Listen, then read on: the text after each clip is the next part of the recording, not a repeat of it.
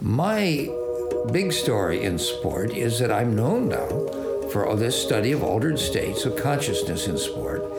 It's happening all over the place, but the richness of these experiences and all, for me, were laid down really plain in my teens and in golf more than the other sports.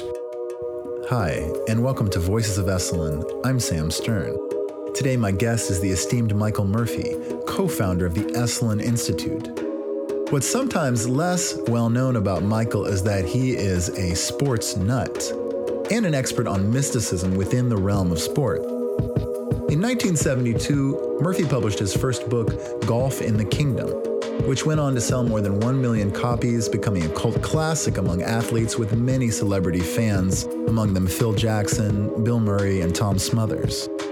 He is also the author of In the Zone, Transcendent Experiences in Sports, which in the words of historian Jeff Kripal, quote, makes the case that there is a kind of spiritual underground in the sports world and that the psychodynamics of athletics, extreme discipline, physical suffering, risk-taking, scripted trauma, bear some rather striking resemblances to the earlier cultural patterns of shamanism and mysticism, end quote. In the Zone, in fact, is a book of case studies that make the compelling argument that sports may constitute an arena made for shifting consciousness and spontaneously inducing mystical states.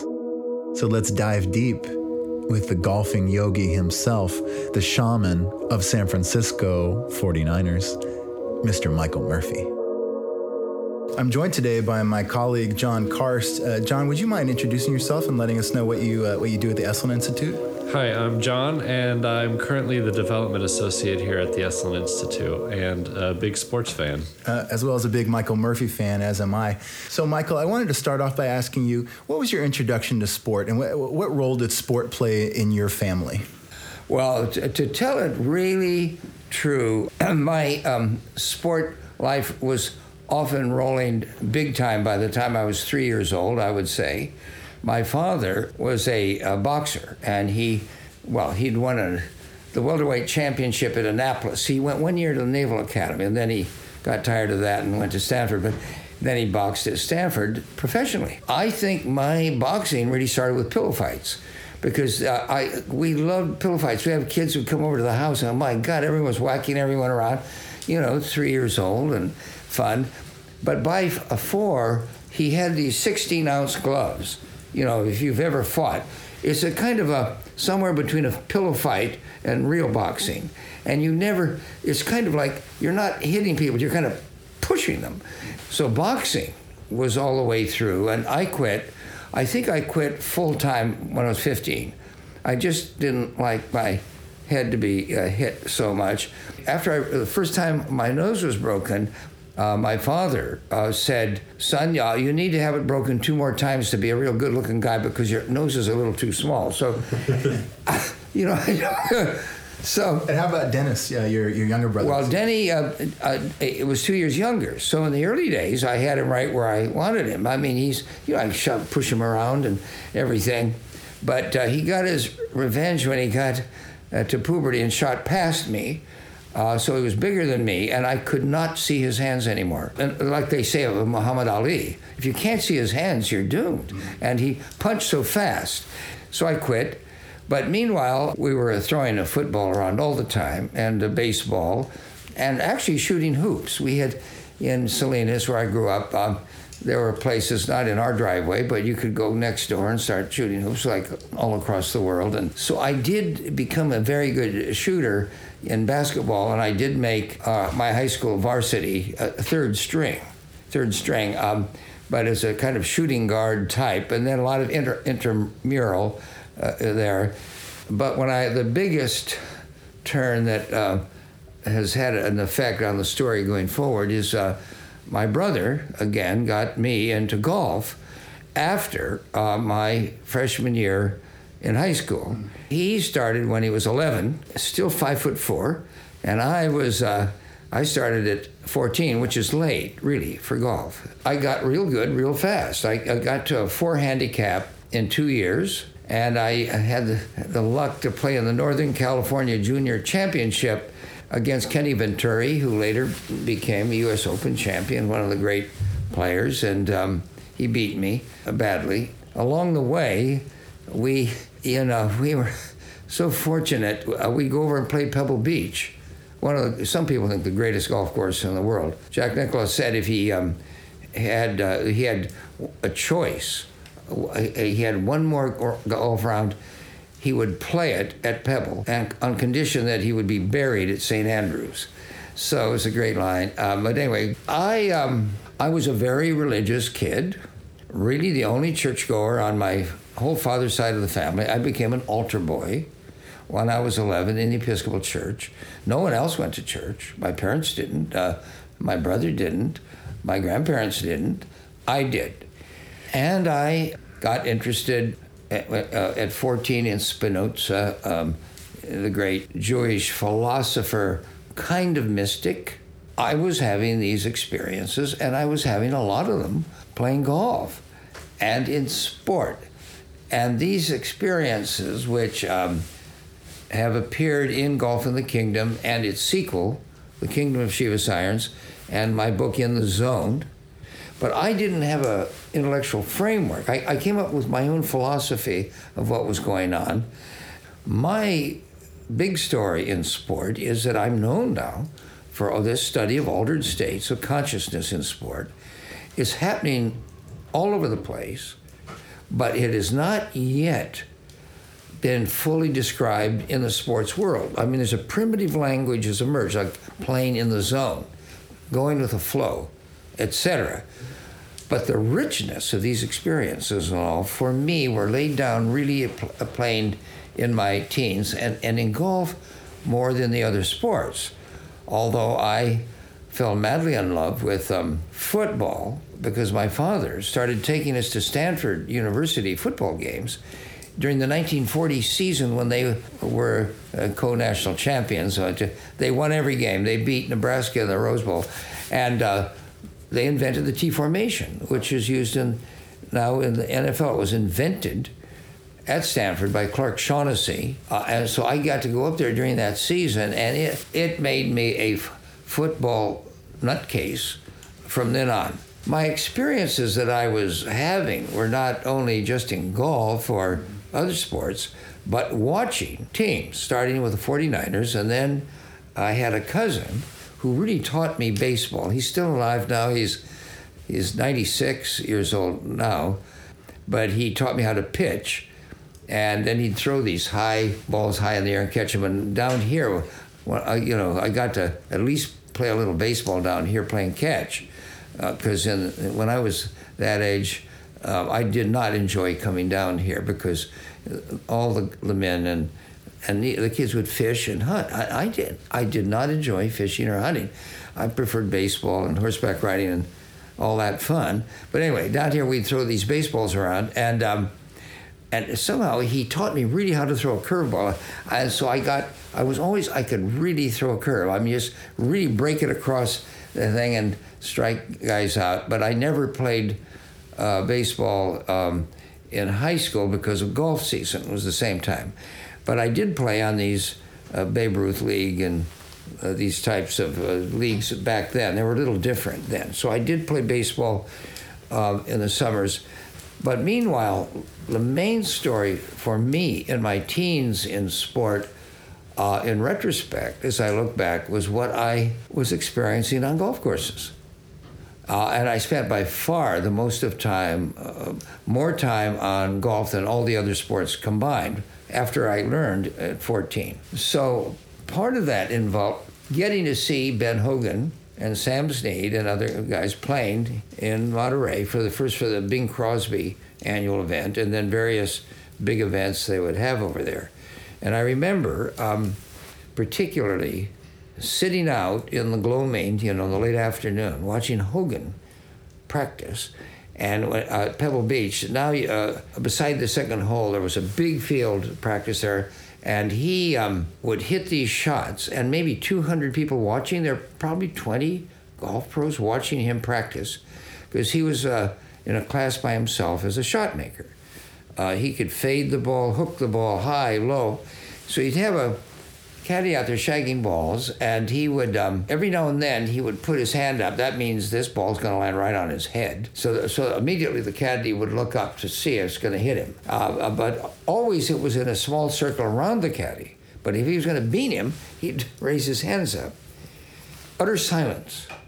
Utter silence. All you could hear was the breaking surf out there at Pebble Beach, the rolling surf. Afterwards, no one would speak. They would get up.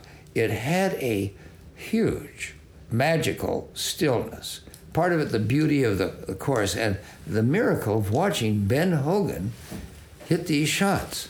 So it sounds to me, I mean, I'm familiar with the concept of In the Zone, the book that you've written, that one can achieve mystical states by participating in sport. But it seems to me what you're saying is that one can achieve a mystical state or experience by watching sport as well. Both. Now, there's the lower side of the mystical. Let's call it the occult, which comes in on rooting for teams. Uh-huh. Now, we should have a little section on that, because I've had some really interesting experiences on that front. Because, particularly football today, it becomes Mardi Gras out there during those big games. People appear in costumes. They become totem animals. Now these costumes are getting more and more, and they're out there and doing these whammies and all this stuff. And I wrote about this in Golf in the Kingdom. I have a section. And John Updike, who really was a great reviewer, he wrote a long review in the New Yorker when it was published, and he sent me a postcard once, and I had complimented him for one of his short stories on golf, and I get this postcard back. He says, well, Michael, he said, thank you for your wonderful compliments. As for you, when it comes to writing, it's as if a guy went to a baseball game and inexplicably was invited to step up to the plate, and the first pitch you saw, you hit it out of the park. He said, or, put it another way, you wrote the best book about golf in the 20th century. And it has sold more copies than any other book about golf, isn't that right? Well, as a fiction. Yes. Yeah, it's my publisher said it was probably the best-selling fiction ever written. It's 46, 47 years. My agent was also the agent for Ken Kesey and for Jack Kerouac. He said, Mike, neither of those guys wrote a book that produced a royalty payment twice a year for 46 years. All their books petered out at some point, and then they may be revived. Well, that was another one of these great compliments. I mean, this book, Norman Mailer said famously that God gives every aspiring writer who perseveres one for free. So mine for free was my first one. It was actually not edited. And I had never tried to write. It just came out. Of course, my brother was a writer. And would you speak for a moment just on Dennis's book, The Sergeant, for people? Well, The Sergeant was his first book. He wrote it when he was 23. It was published when he was 25. John Steinbeck, of course, was close to the family. My grandfather delivered John Steinbeck, and he got Dennis to his agent, his editor, and his publisher. But in any case, published in 25, it was, on the bestseller list of the New York Times and everything. It was a big hit. Later, there was a movie. He actually worked on the screenplay, a movie with Rod Steiger of The Sergeant, and it's been anthologized. It was on the cutting edge where the protagonist is gay, but suppressed. He was a better golfer than me, and a better boxer. And I would have to say a better writer. I mean, he could really write. So I never thought of myself as becoming a writer. Then Esalen began, and then I wrote this book. And it just fell out of my head, and there it sits. So for those who don't know about Golf in the Kingdom, would you offer maybe a short synopsis, at least of part of what goes on? Yeah, good. Well, it's the story of a person named Michael Murphy who is headed to India for enlightenment. But just as St. Augustine, as he was turning to God, said, let me have a few more last sins, carnal sins, sleeping with the ladies, and then I'll go all the way to God. So I said, I'll give myself one last round of golf, said Murphy. So he goes to play at a famous golf course that the name had to be hidden. And the author, me, says that perhaps you have played it yourself, but the name has been changed to the Links of Burning Bush. And I was thrown in, Murphy was thrown in, with a shaman wizard, Shivas Irons, who opened curtain after curtain on the mysteries to him during a 24-hour stay, a round of golf, then dinner at night with the friends, and then out to the ravine at night to look for this mysterious teacher. And 24 hours later, the poor Murphy was determined to go to India, and he left. And what he was looking for had happened on this golf course. Right? And I meant it as a parable of all of us. We walk right past the offerings of life itself, which is offering. Call it enlightenment, call it opening to the divine, call it a major satori, whatever you want to call it. The book was published in 72, and immediately there was feedback, and people telling me these experiences that I had not had and I'd never heard of on golf courses. I've described these at length in other books, and In the Zone with Rhea White, who was a humanistic psychologist, librarian, had wanted to be a golf pro as herself, started collecting, and she collected 30,000 examples taken from articles and autobiographies of peak moments. Okay, so that book describes this, but very briefly, I remember a guy, one of the first letters I got, he claimed to be an attorney living in New York. When I read your book, I thought, whoa, other people are having experiences like I had one day, standing on the tee of a 4-par hole, 400 yards away, with my buddies, and I was in an altered state, and suddenly my mind became like a telescope, and I could see a ball marker the size of a dime on the green. And I said this to my buddies.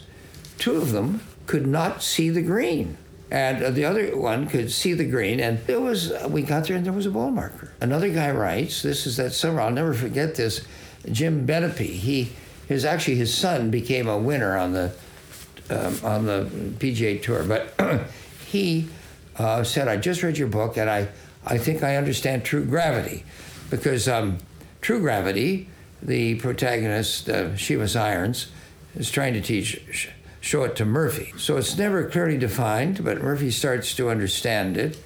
But he said, I was playing, inspired by your book, I shot the best score I ever did on this course. I shot even par, but the 18th hole is a long uphill 5-par, and as I walked uphill, I had the distinct impression I was walking downhill.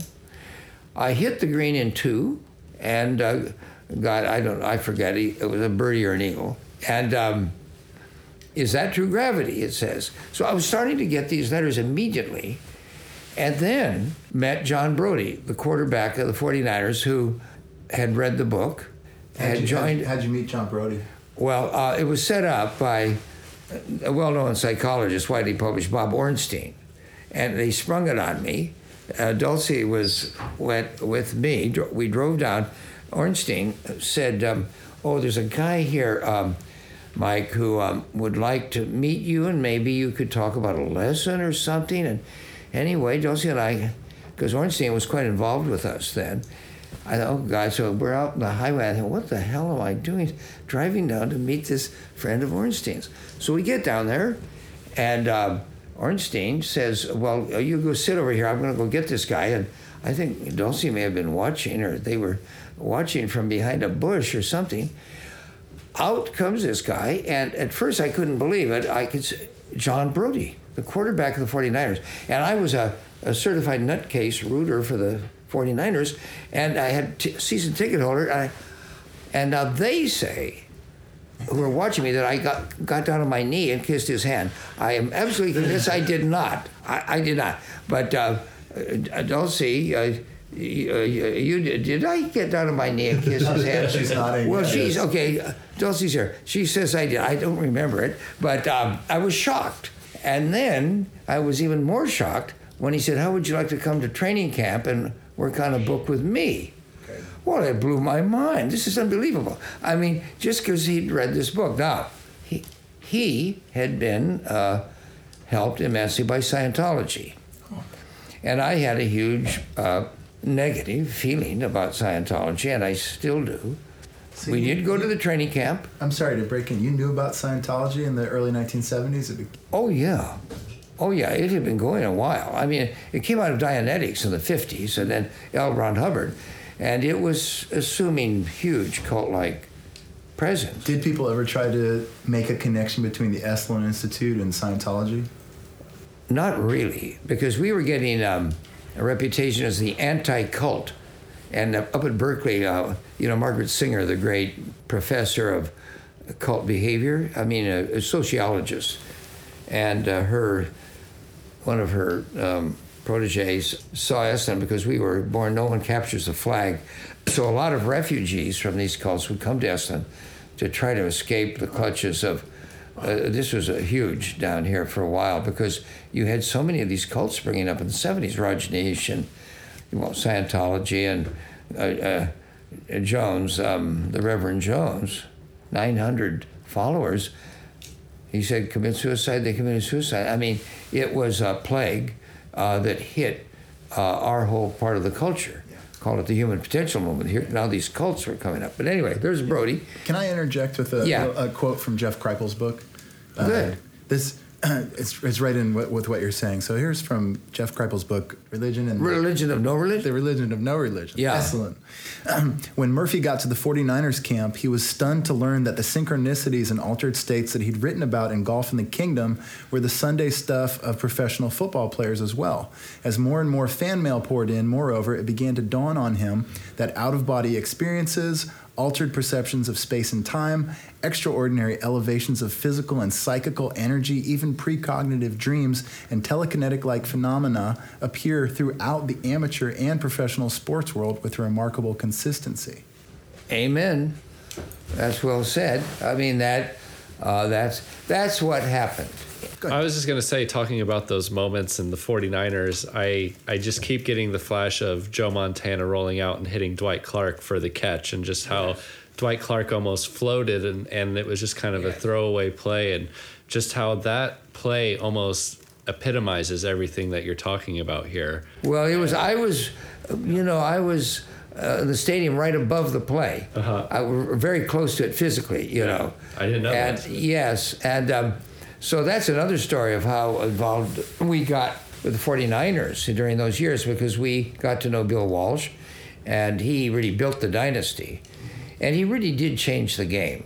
He added, as the great GM of the New York Giants said, Bill Walsh made the game more beautiful. And it was a 20-year dynasty, and they won 5 Super Bowls. And so Bill Walsh, after he quit being coach, at first year, he and his wife and Dulcie and I spent 10 days together in Russia. And if you want to get to know someone, go to Russia with them. Mm-hmm. And if you don't know them pretty well, by the time you come back, something's wrong.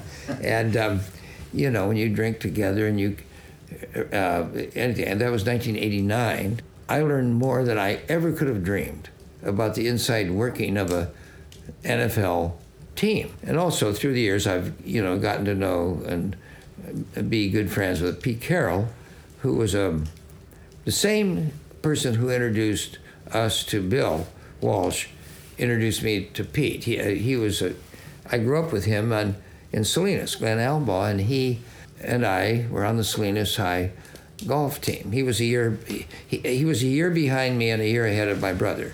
So Glenn became a professor at University of Pacific in sport psychology, pioneering guy, still alive.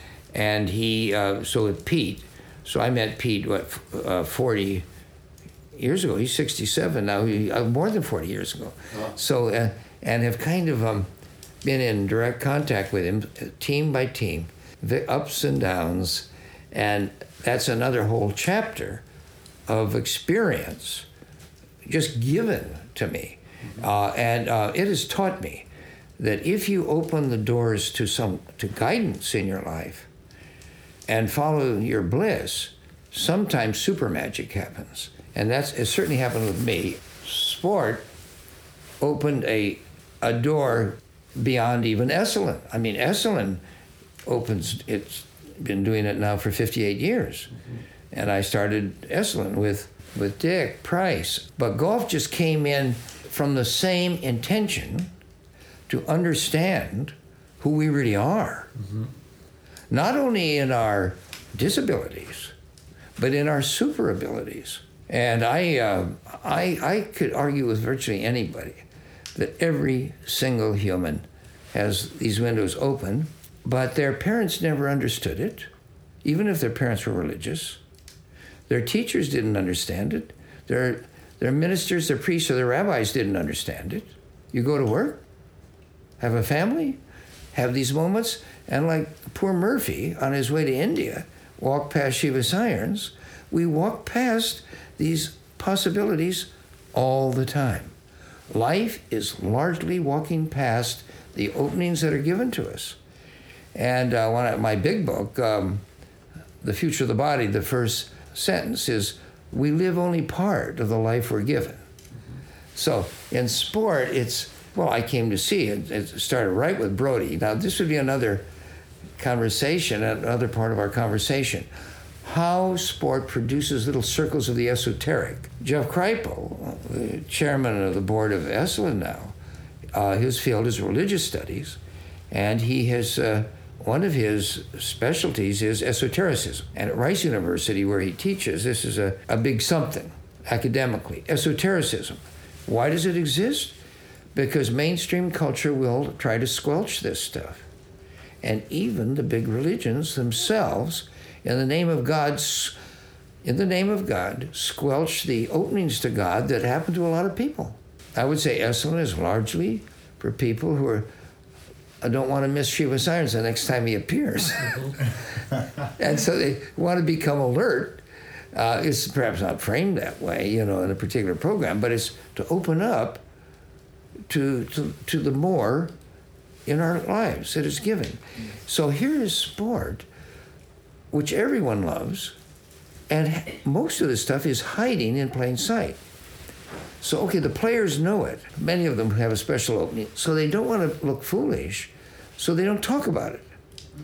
So someday somebody's going to do the master work on what we didn't talk about. I want to quote Jeff again. This is about your book, In the Zone.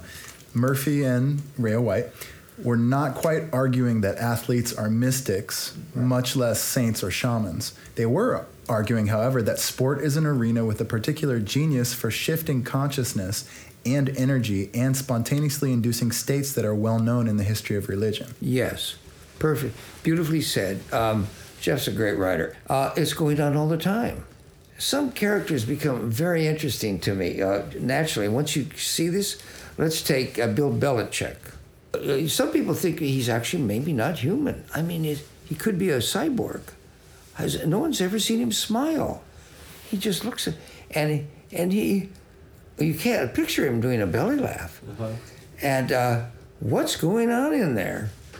And there he is with 10 division titles in a row. Everyone says he's a great coach, but not a beep ever about anything that related to the mystical. Now, maybe there is none. Maybe he is a cyborg of some type. And, I'm joking, but on the other hand, you have Pete Carroll, Seahawks, and he's been very out front about these interests, but cool. And so there have been players with him who, in secret, laugh at and mock the reporters because they know they're all muggles in the Harry Potter thing. They simply can't see these things. Mm-hmm. And yet they're watching all the time. Carlos Castaneda, say the difference between looking and seeing is a big difference. You can look for these things, but when you see them, it's incredible. So sport is in many ways an engine of transcendence. It's a yoga. It's a Western yoga, but they have never. It hasn't caught on yet. A framing, a story, a model, a philosophy, a worldview that reveals it and connects the dots. So people in sport, athletes in sport who do it, are like the rest of us, sleepwalkers, sleepwalking toward the divine, as it were, but in the name of the sport itself. And one of the geniuses of sport, you're not in there to be holy or to be enlightened. You're there to play, or in the case of pros, win. But it becomes an exercise that forces you to do the things that contemplatives, yogis, shamans do. Concentrate, okay? Visualize things. The power of visualization in itself, it doesn't matter what you're visualizing. You could be having erotic fantasies, but that power is exercising the mind stuff. Let's call it the ki, the chi, the prana, which mainstream science has yet to identify because it's extrasensory. So you can't see it with a microscope. You have to open your third eye. You have to open these sensibilities. So, okay, these guys are visualizing and concentrating, and suddenly they pop into what we would call the occult world. And one of the things, surprisingly, how many people on golf courses either see phantom figures or the wee people or other weird things. And I've come to believe that when you are really focused for a while, you produce a kind of sensory deprivation because you're really focused. And now if you're in a sensory deprivation chamber, where all your senses are shut off, and suddenly you are there naked with your inner eye. If you float in these dark, you can't hear or see anything. So golf becomes a form of limited sensory deprivation, but even something as wild as a football game, it becomes like that. So you start to open. Then these supernormal things blossom, like this guy playing golf. He saw the ball marker 400 yards away. So you become hyper acuity. That's a lot of shooters have this, where suddenly, I've had it, where suddenly you go from 20/20 to 20/10 eyesight. Okay, what's happening? And then it morphs into clairvoyance. So now you pop out beyond the sensory world, but you can see things far away. So, I describe some of these in The Future of the Body, my big book. Normal eyesight with training becomes a hyperacuity. You get real good at this, and then it pops into clairvoyance. Or in an intermediate zone, you start to see auras. So David Megacy, who wrote the famous book Out of Their League and started coming to Esalen in 1969, he's a good friend, told me stories as early as 1969, coming out of a game. He was 7 years a linebacker for the St. Louis Cardinals. Okay, maybe he did have a small concussion. In those days, you went back out there and played with your small concussion. But he looked and people had auras. He'd never heard of this or seen it. I think he may have had an LSD trip or something. But he just sat there enjoying watching these auras. And he came out here and we met in 69, and we've known each other ever since. I mean, this is, almost half a century. So these sorts of things start to happen where the game, the sport itself becomes a yoga, becomes a contemplative or shamanic practice. The focus, the concentration, the visualizations, then the principle of sacrifice. You have to give something up to get something, you have to pay for it. The training, the sweat, blood, sweat, and tears, and you train up, it's a deep joy, but it's ascetic. People don't realize how ascetic these great athletes are, but they're training. They practice, they train all the time. If you're going to have a career in the pros, certainly. In the old days, you could take 6 months off and get fat, and then you get skinny again, and like that, and it doesn't work anymore. You got to stay fit all year round, and you got to train, etc. So sacrifice. What's the root of that word? Sacrificio, to make sacred. Sacrifice, and even the person that alerted me to that one was Bill Walsh. Because we were talking. I said, "What makes it a yoga?" And he said, "The first thing is sacrifice." And look at the language they use. You have to give yourself up. You have to. In football, it's tough, but they're trying to mitigate these injuries with better helmets and with better rules and etc. But now in golf, what do you give up? These guys don't look like. Most of these pros don't look like yogis to most of us, But they're getting to be more and more fit, driven largely by Tiger Woods. He was working out all the time. It changed the PGA. It changed professional golf all over the world. He was a transformational figure, Tiger Woods. Why isn't he given credit? Because the sport world is so square. They're so conservative.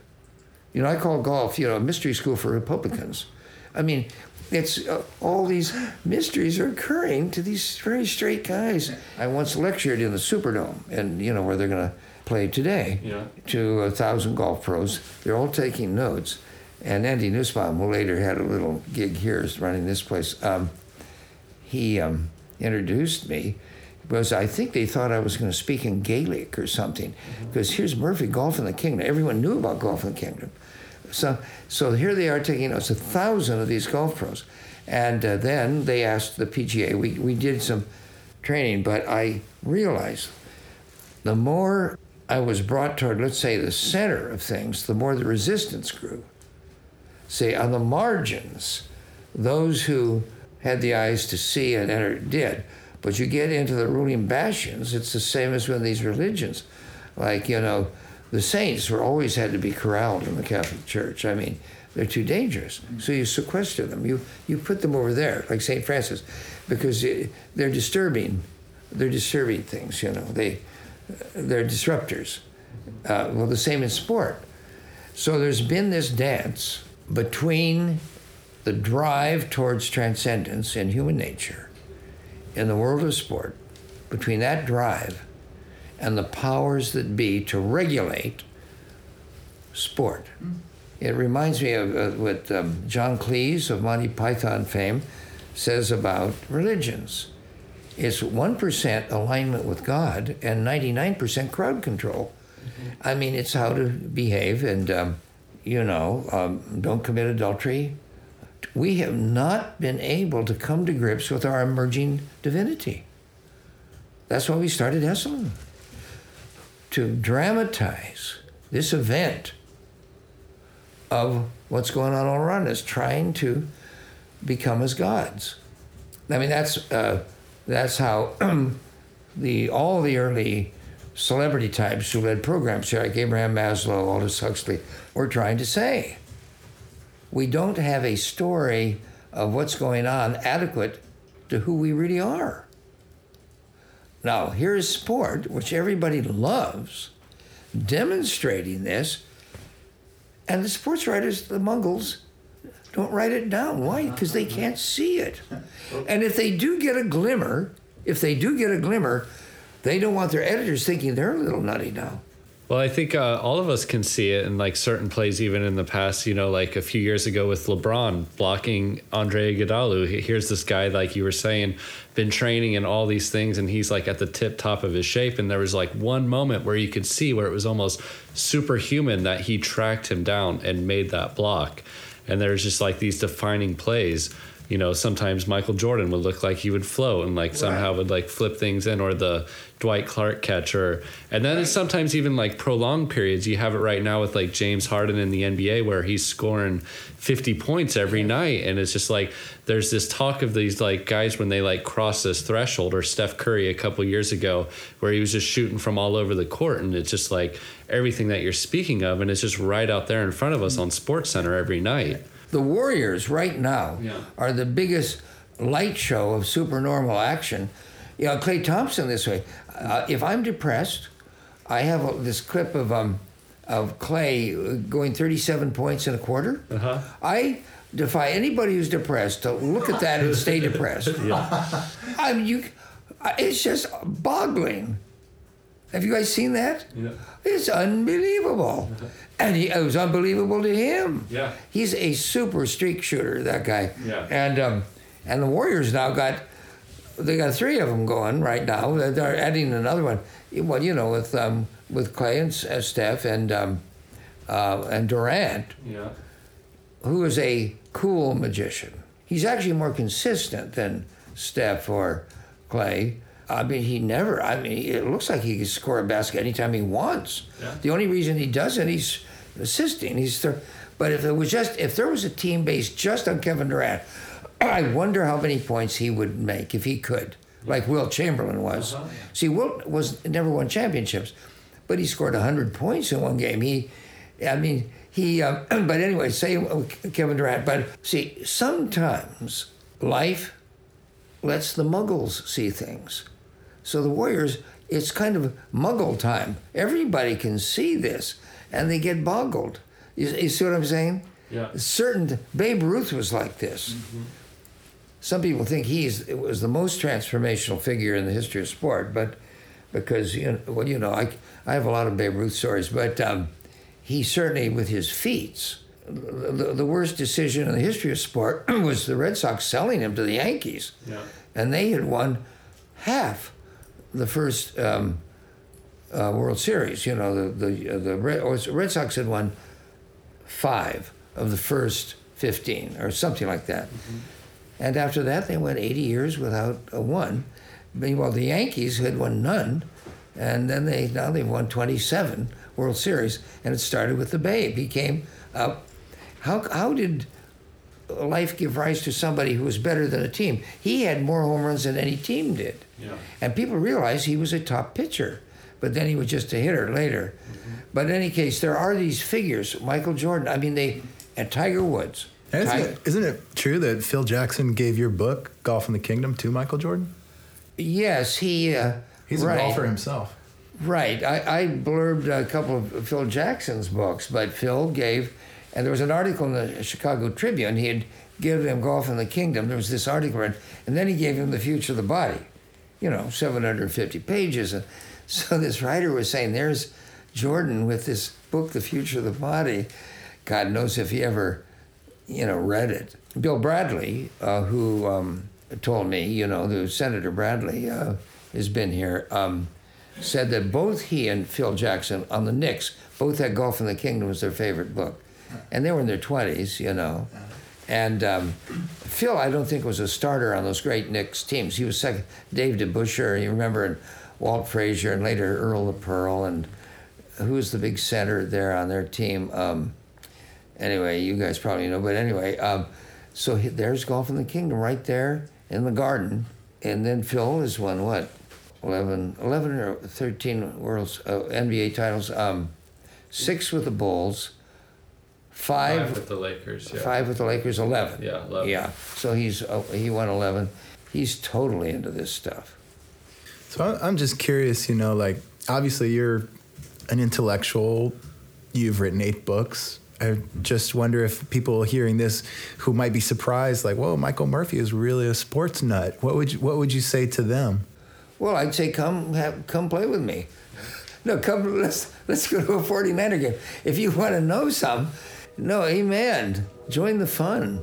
God, really. For me, it's, wow. I can pursue these fundamental interests of my life, and it's happening in sport. What a break. Thank you for listening to Voices of Esalen. Today's show is produced in conjunction with Cheryl Frenzel, Geraldine Hess, Lori Putnam, Shannon Hudson, and Ian Golden. Our music is by Nico Holloman. If you'd like to hear more episodes, please find us on iTunes. And if you like what you're hearing, take a second to subscribe, rate us, and review. You can also find all of our episodes at our website, esalen.org. That's ESALEN.org. The Esalen Institute is a nonprofit organization. Programs like this one are made possible by the support of our donors. Thank you so much for your contributions to our world.